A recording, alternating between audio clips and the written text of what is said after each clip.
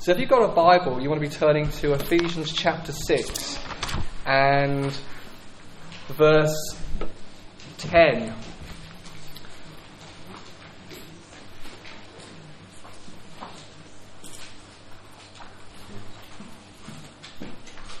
I think this morning in some ways is going to be kind of like a vision talk.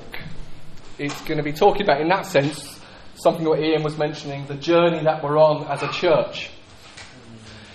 And let me read the verses to you, chapter 6 and verse 10. Finally, be strong in the Lord and in His mighty power. Put on the full armour of God so that you can take your stand against the devil's schemes. For our struggle is not against flesh and blood, but against the rulers, against the authorities, against the powers of this dark world, and against the spiritual forces of evil in the heavenly realms.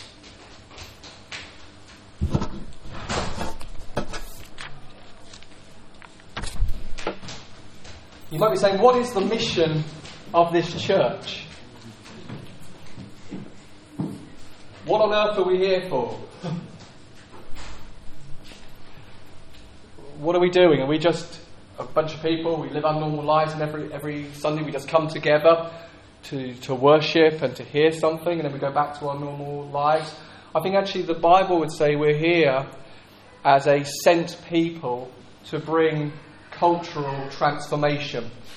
Jesus said to pray, let it be on earth as it is in heaven. Your mandate is to increasingly see earth touched by the realities and the flavour of heaven. That's your commission. That the areas that we live in, the places that we work in, the families that we're part of, the communities that we belong to, all these aspects increasingly become flavoured by the flavour of heaven. That's the mission of the church. Sometimes the church in general has had what can only be described as a bunker mentality. You know, like a wartime bunker. We went to visit a wartime bunker actually in half term in Dover, where they dug tunnels into the Dover cliffs to protect strategy and the soldiers and key people from bombs. It was a bunker. People went in there to escape the bombs. And sometimes we can think the church is like a bunker, that there's this big bad world out there, and we huddle together away from it in a kind of protective bunker called the church, just hoping that we might get through life without being naughty. Amen. And then that becomes the high point. You know, I wasn't naughty this week. I got to the bunker. We huddled together. We looked out for one another in the bunker out of fear of failure, out of fear of mistakes, to stay away from the world.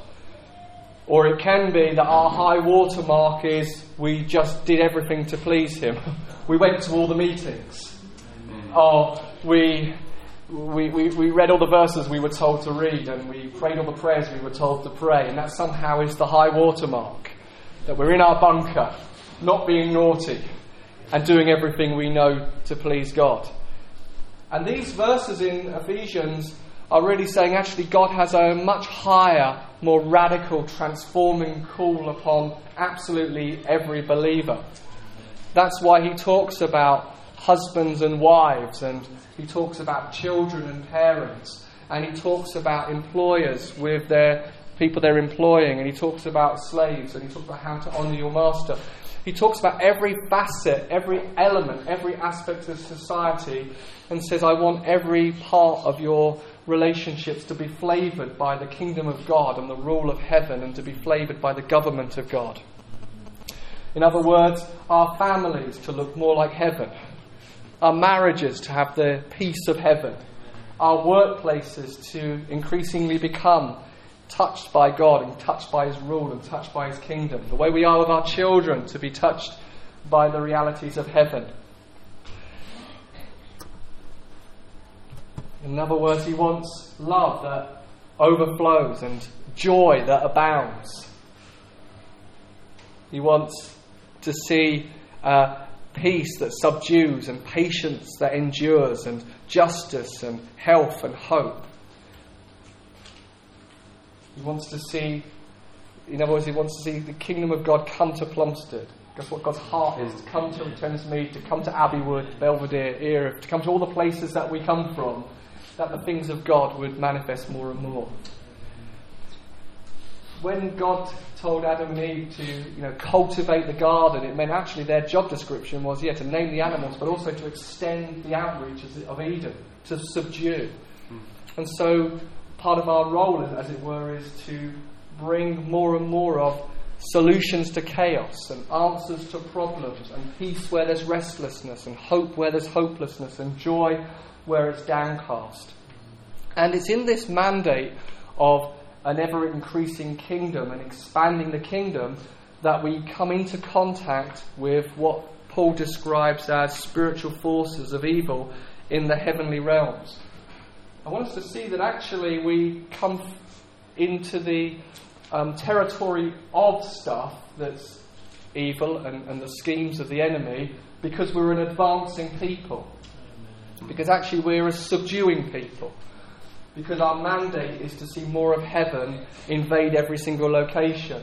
And so because of that, it means in our advancement we will face problems, and we will face areas that are chaos, and we will face areas that are not full of hope and full of joy and full of peace, because actually we are to bring that to those places. Sometimes we can look at our society and think, what's going wrong? And we can be desperately fearful of it. Well, could it be that the hope of the world, the church, is not bringing the solutions of heaven to those areas? And actually we're to see when problems impact us, that actually God wants us to find solutions in Him and wisdom in Him. Some of the things that bug us and annoy us are the stirrings of God to bring solutions to those things from God, from heaven. And so he says, for our struggle is not against flesh and blood, but against the rulers, against the authorities, against the powers of this dark world, and against the spiritual forces of evil in the heavenly realms. Paul is saying, really, in our commission to expand the kingdom, we are not wrestling against people. We're not wrestling people. And so we're never in our outlook as a church to say we are a victim of a particular people group, or we are a victim of government, or in our homes we might think I'm a victim of my husband, or I'm a victim of my wife. And I know I'm not undermining human responsibility and human sinfulness and wickedness, and there are manifestations in people that are sinful and are abhorrent and are awful. But Paul is saying, actually, I want you to see a little higher than that there's another thing operating even above the person. Yeah, they're responsible. Yeah, they've got a will. Yeah, they're making decisions that are at times evil and vile and hatred. But there's another system that's at work as well above them. So actually your ultimate battle is not against people. It's not against the people in your workplace, in your office, in your family, your children or circumstances, or people in your classroom. There's something else operating above that. And so there's a great liberation in those verses to say, I'm not a victim of anybody. We can say that I'm not a victim of anybody. I'm not under victimhood of any person, but actually I'm able to see there is something else going on. That spiritual advance is first of all spiritual. Kingdom advance is first of all a spiritual advance. That's what these verses are saying, that to transform an area, you first of all need spiritual solutions, because the issues are spiritual issues. You could pump millions and millions and millions into our communities and not touch the core issue. That's a spiritual issue. That's right. You can produce projects. I'm not dismissing anything of these things. They're fantastic. Projects are great, and so many people do so many good works in society, and there's so much common grace in government and in charities. I'm not dismissing any of those things, but it never gets to the core of the real issue, because the real core issue is spiritual. It's an orphan planet filled with orphans who don't know that God's a really good father, who are trying to struggle to find an identity and security from all these different places, that then gets manifest sometimes in a hatred of one group over another group, or fear of one group over another group, when actually the solution is a spiritual solution. So this is where we're going to look at one thing and we're going to look at another thing, because sometimes we can get fearful about these verses. We can get fearful about that, take your stand against the devil's schemes, for our struggle is not against flesh and blood and against rulers, against the authorities, against the powers of this dark world, against the spiritual forces of evil in the heavenly realm. Sometimes that can fill us with anxiety and fear, because sometimes what's happened is we've made a really, really big devil and a tiny, tiny little God. And then we get really, really fearful of him and his schemes and his wiles and his methods and his strategies, and that then drives us back to the bunker. So on one hand, we need to be aware of his schemes. We need to be aware that there are schemes at work in our families, in our communities, but at the same time not being fearful that we retreat into a bunker mentality of, I'm terrified that I'm going to be got. I've seen that fear in people who had a call of God on their life, but said this: I will never go to the front line, because at the front line you get shot. And so lived a retreated, fearful, anxious life that was below the high calling that this person had, out of fear of the enemy and out of fear of what the enemy could do. I think Paul in these verses is saying, I don't want you to be unaware that your battle is not against flesh and blood, it's against these principalities and powers, but I don't want you either to live in anxious, retreated fear. So that's what we have to get right. So our mission, to quote whatever that movie is, if you choose to accept it, Mission Impossible. Although all things are possible, okay, so we will. So it's not Mission Impossible in that sense. Although Ethan Hawke, or Ethan whatever his name is, it does seem to always find a way, doesn't it? That's right. Yeah. So if we take Plumstead, what Paul is saying here is this: is that these principalities and powers have schemes, tailor-made strategies and methods specifically for Plumstead. He's saying that there's something organised in the heavenly realms that is out to destroy and ruin and spoil a whole area. There are schemes in this area. And interesting, if you go to different places, you find different schemes. He's got a kind of method for every people group. So we lived in a very, very middle-class area, a really rich area, and there were different schemes in that area. And the schemes there were, we're a nuclear family, we handle it all on our own, we've got enough money, we've got enough resources, we just need a little bit of Jesus because he's good for the kids. It was a scheme of independence, self-reliance, we can do it on our own, and whatever we need to do, we'll chuck money at it, because money's the answer to everything. That's a strategy, and it's a method, and it's actually demonic, because actually the issue is spiritual. And so, in this area and in different areas, there will be tailor-made methods, strategies of devious intent to lure and entice with objectives to ruin. That's reality.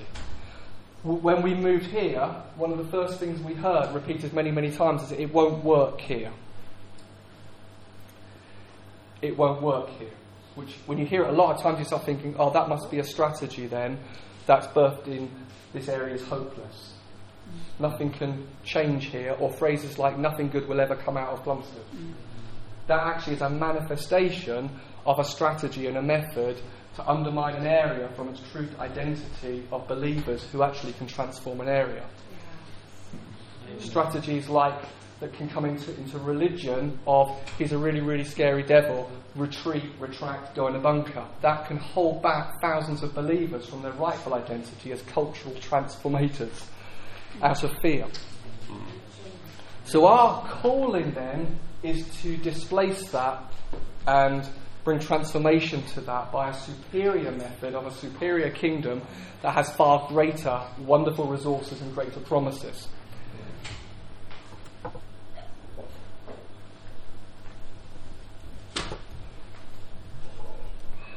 Francis Frangipane, a writer on this, he argues it's like the principalities and powers are broadcasting a message into a whole area, into a whole geography.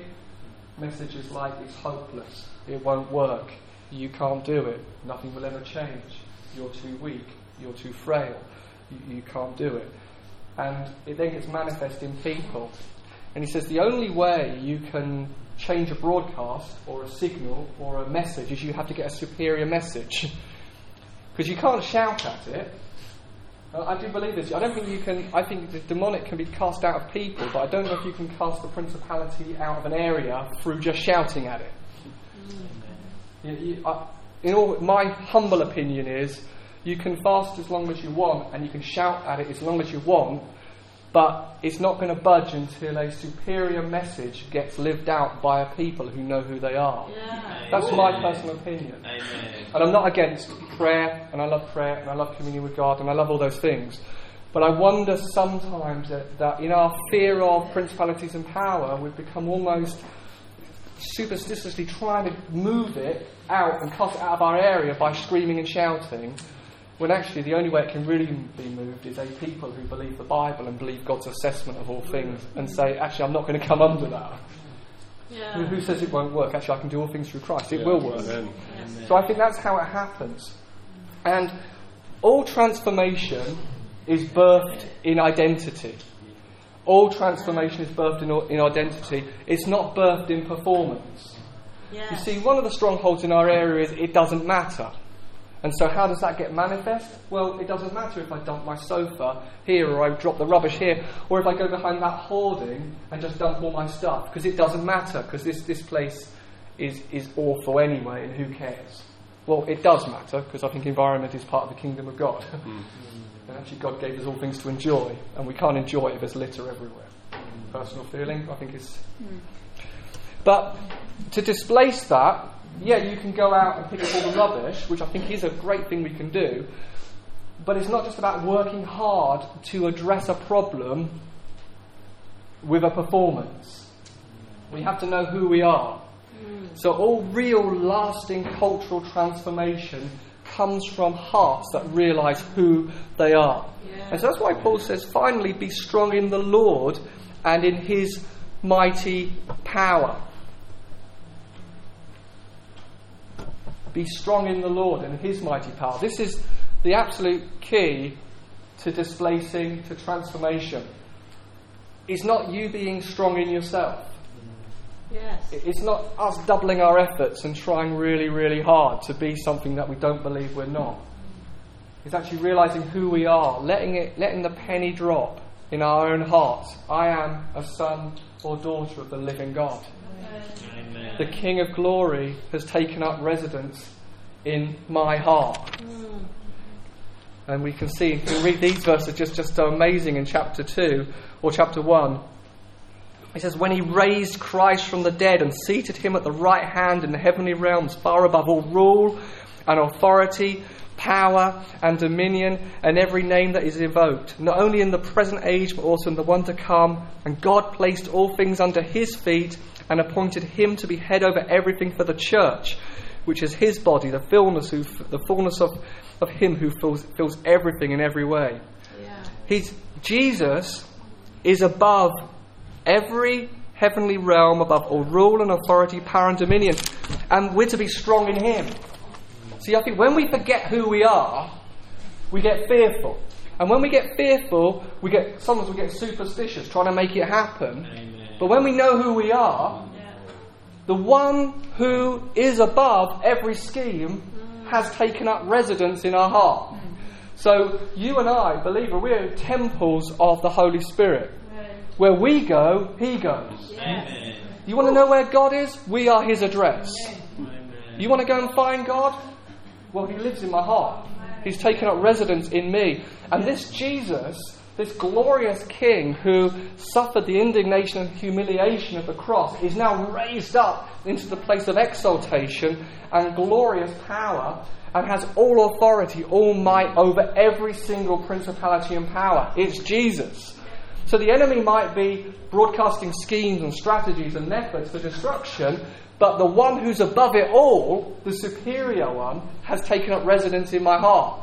Now, if he can get us believing the lie that we're nothing, and we cowardly live timidly, his only power is a lie. Because he does not want us to wake up to the truth. We can be strong in God, and we can be strong in his might. So it's not our strength, but his strength in our inner man. We are enormously advantaged in this wonderful kingdom and this wonderful war to see the kingdom of heaven established here. To quote Graham Cook, it's not really a fair fight. It's not really a fair fight because we are those who Christ has taken up residence in. We are enormously advantaged. We have unlimited resources within our hearts. His magnitude, his authority, his power. So it's not so much warfare, but to quote John Crowder, it's joy-fare. It's not so much walking terrified, it's walking full of joy, walking full of hope, walking full of expectation, walking full of the pleasure of knowing I'm delighted in and he delights in me. That's how we're going to advance the kingdom. It's a whole bunch of believers waking up to who they really are. Amen. Christ is in me and I'm in Christ. The life I live in the body, I live by faith in the Son of God who loved me and gave himself for me. I'm waking up. That Christ is in me. The hope of glory is in me. The same power that rose Christ from the dead has taken up residence in me. Amen. So when I lay hands on the sick, my expectation increasingly is they're going to recover. Amen. Because the Christ has taken up residence. He said, if you believe, these things are going to follow you. These are the signs, they're going to follow you too. It's not striving to become something. It's not gritting our teeth to get a little bit more courageous. It's falling in love. It's being ruined by his goodness. It's believing who you are. It's knowing you're absolutely forgiven. Amen. Another scheme of the enemy can be this. I'm just going to get you running around the hamster wheel. Run, run, run. Run, run, run. If you run enough, he'll like you. If you run enough, he'll like you. If you run enough, he might like you. If you run enough, he might be good to you. Run, run, run. Christ, it's finished. What am I running on a hamster wheel for? You've duped me, you've tricked me, you've lied to me. I'm already seated with Christ in heavenly places. I'm already blessed with every spiritual blessing. I'm not running on any wheel for you. Amen. Again, I love what Graham Cook says. He says, in our rest in who Jesus is and what Jesus has done, we can wear the devil out. Not because we're binding and shouting and loosing and screaming, but because we're just believing who we already are. His mighty strength is a dynamic catalyst, a dynamic thing that starts and brings transformation. I had this picture the other day. You know those weddings where you see the champagne flutes and it just cascades and it fills all of them? That in the new birth, in coming to Jesus, in trusting in the cross and the resurrection and getting a revelation that it's just through Christ and Christ alone, you get a brand new heart. And his kingdom starts to bubble up within us as we believe more and more the truth of who we really, really are. And that begins to overflow that first glass. You want to know how to transform your family. Believe what he says about you already. Believe who you are. Let that glass get overfilled and start to go over the edges into your family. Start to recognize that my war is not with you. Actually, I'm just going to make sure that I'm keeping myself in the love of God. That I'm going to let the grace of God teach me to say no. I'm going to let Holy Spirit rub off on me. So love and joy and peace become my language. Amen. And then it begins to overflow. And you begin to transform even the tiniest environment. Maybe it's the environment between you or your husband and your wife, or you and your children. And it's just your home is becoming fragrance more and more by the rest of heaven, by the peace of heaven. And then you go to work and there's something else at work in your heart the might and the strength and the goodness of God. You're meditating on what is already true. It's like when you got saved, it was like Christmas morning. All of your Christmas mornings in one moment.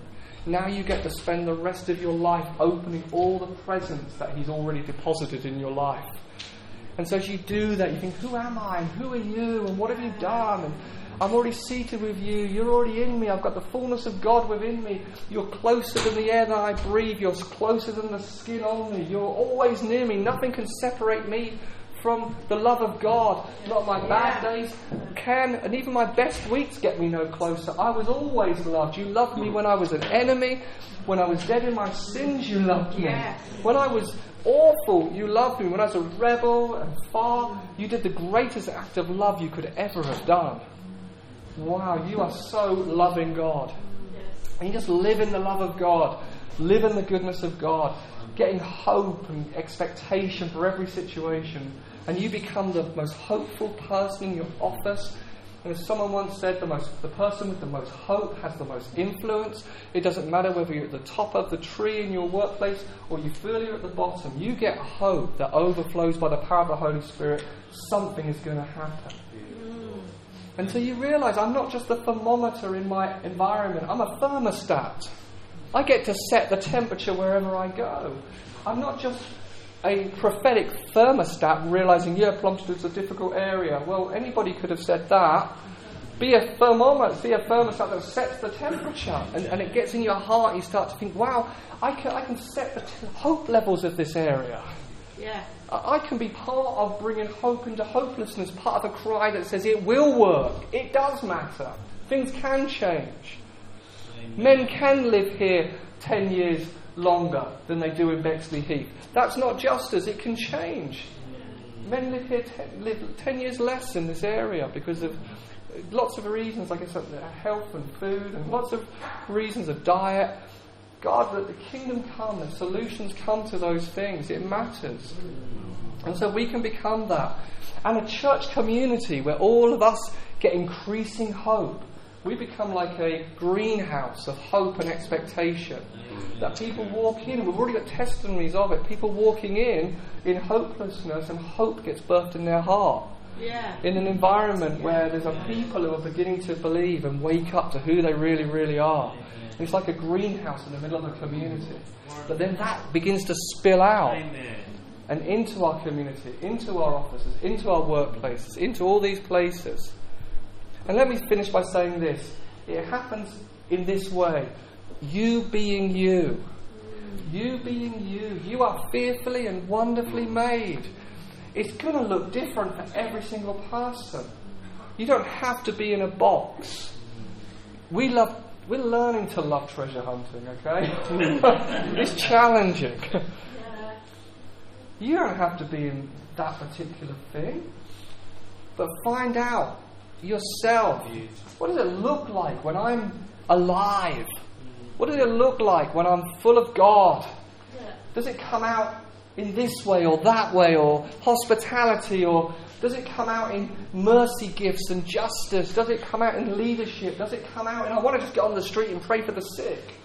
Does it come out in gentle acts of kindness at work where you just love and you're there for people? What does it look like? This is just mercy, compassion. Well, how does it look? You don't have to be in a box and say cultural transformation, the kingdom coming has to look like this person or that person. It needs to look like you. There's never been a you or me on the planet in the whole history. Never. Yeah. God has never had the opportunity He's got right now to display His glory. It's only because you're alive. There's a unique opportunity that God has right now with you in partnership to display His glory, His manifold wisdom, in a way that He's been, as it were, longing for and looking for and excited about. But that opportunity gets lost if we conform and say it has to look like this. I say let it get birthed in the secret place of God. Let it get birthed in delight, in worship, in loving God. Let it get birthed in intimacy, in connection with God. And God will place things on your heart, and you'll see things maybe you've never seen before. Worship Him, love Him, trust Him. Let me invite you to stand. We're going to finish there.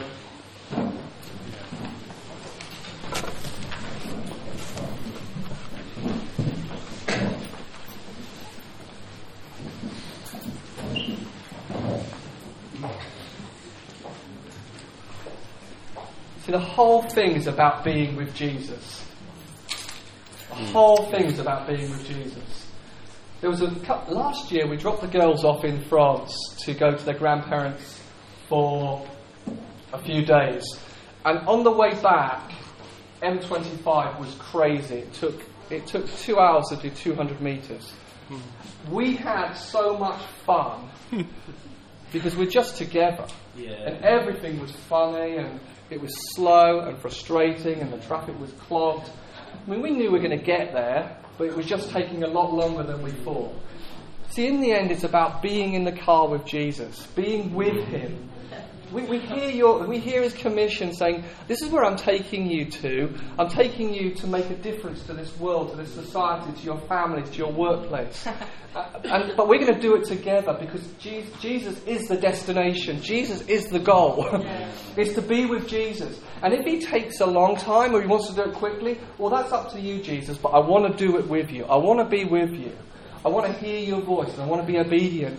And if these seeds grow quickly or slowly, as long as I'm with you, that's got to be okay because you're the goal. Amen. Your kingdom is a wonderful, wonderful thing, but the kingdom is an overflow of this relationship with you. Amen.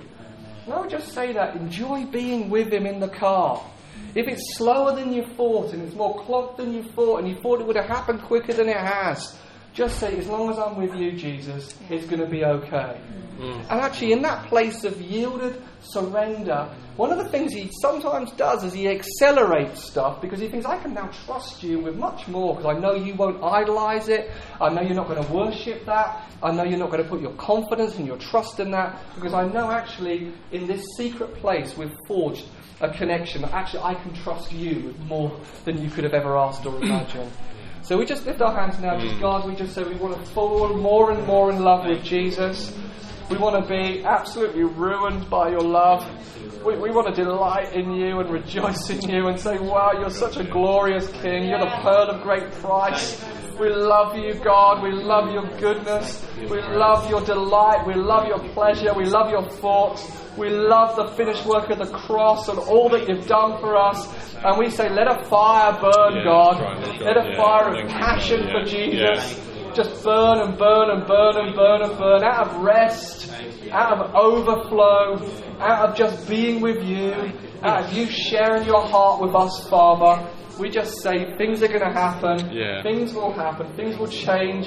And God, if it's one generation passing to another generation, it doesn't matter as long as we're passing the baton at a higher level than we took it in the first place, God. We just delight in you, God. Thank you. We delight in you, God. Thank you. Let the love of God, just be convinced of the love of God. Be convinced of the cross of Christ. Be convinced of the finished work. There's no shame for you. He's not disappointed with you. He's not angry with you. He's not frustrated with you. He loves you. He's the father of the prodigal son. He goes running out to you, running out to me. He absolutely thinks you're wonderful. He just loves spending time with you. He just loves those moments with you where you just say, Father, I'm here. Here for you. Thank you, God. Thank you, Jesus. Thank you, God. I sent my word. I sent my word.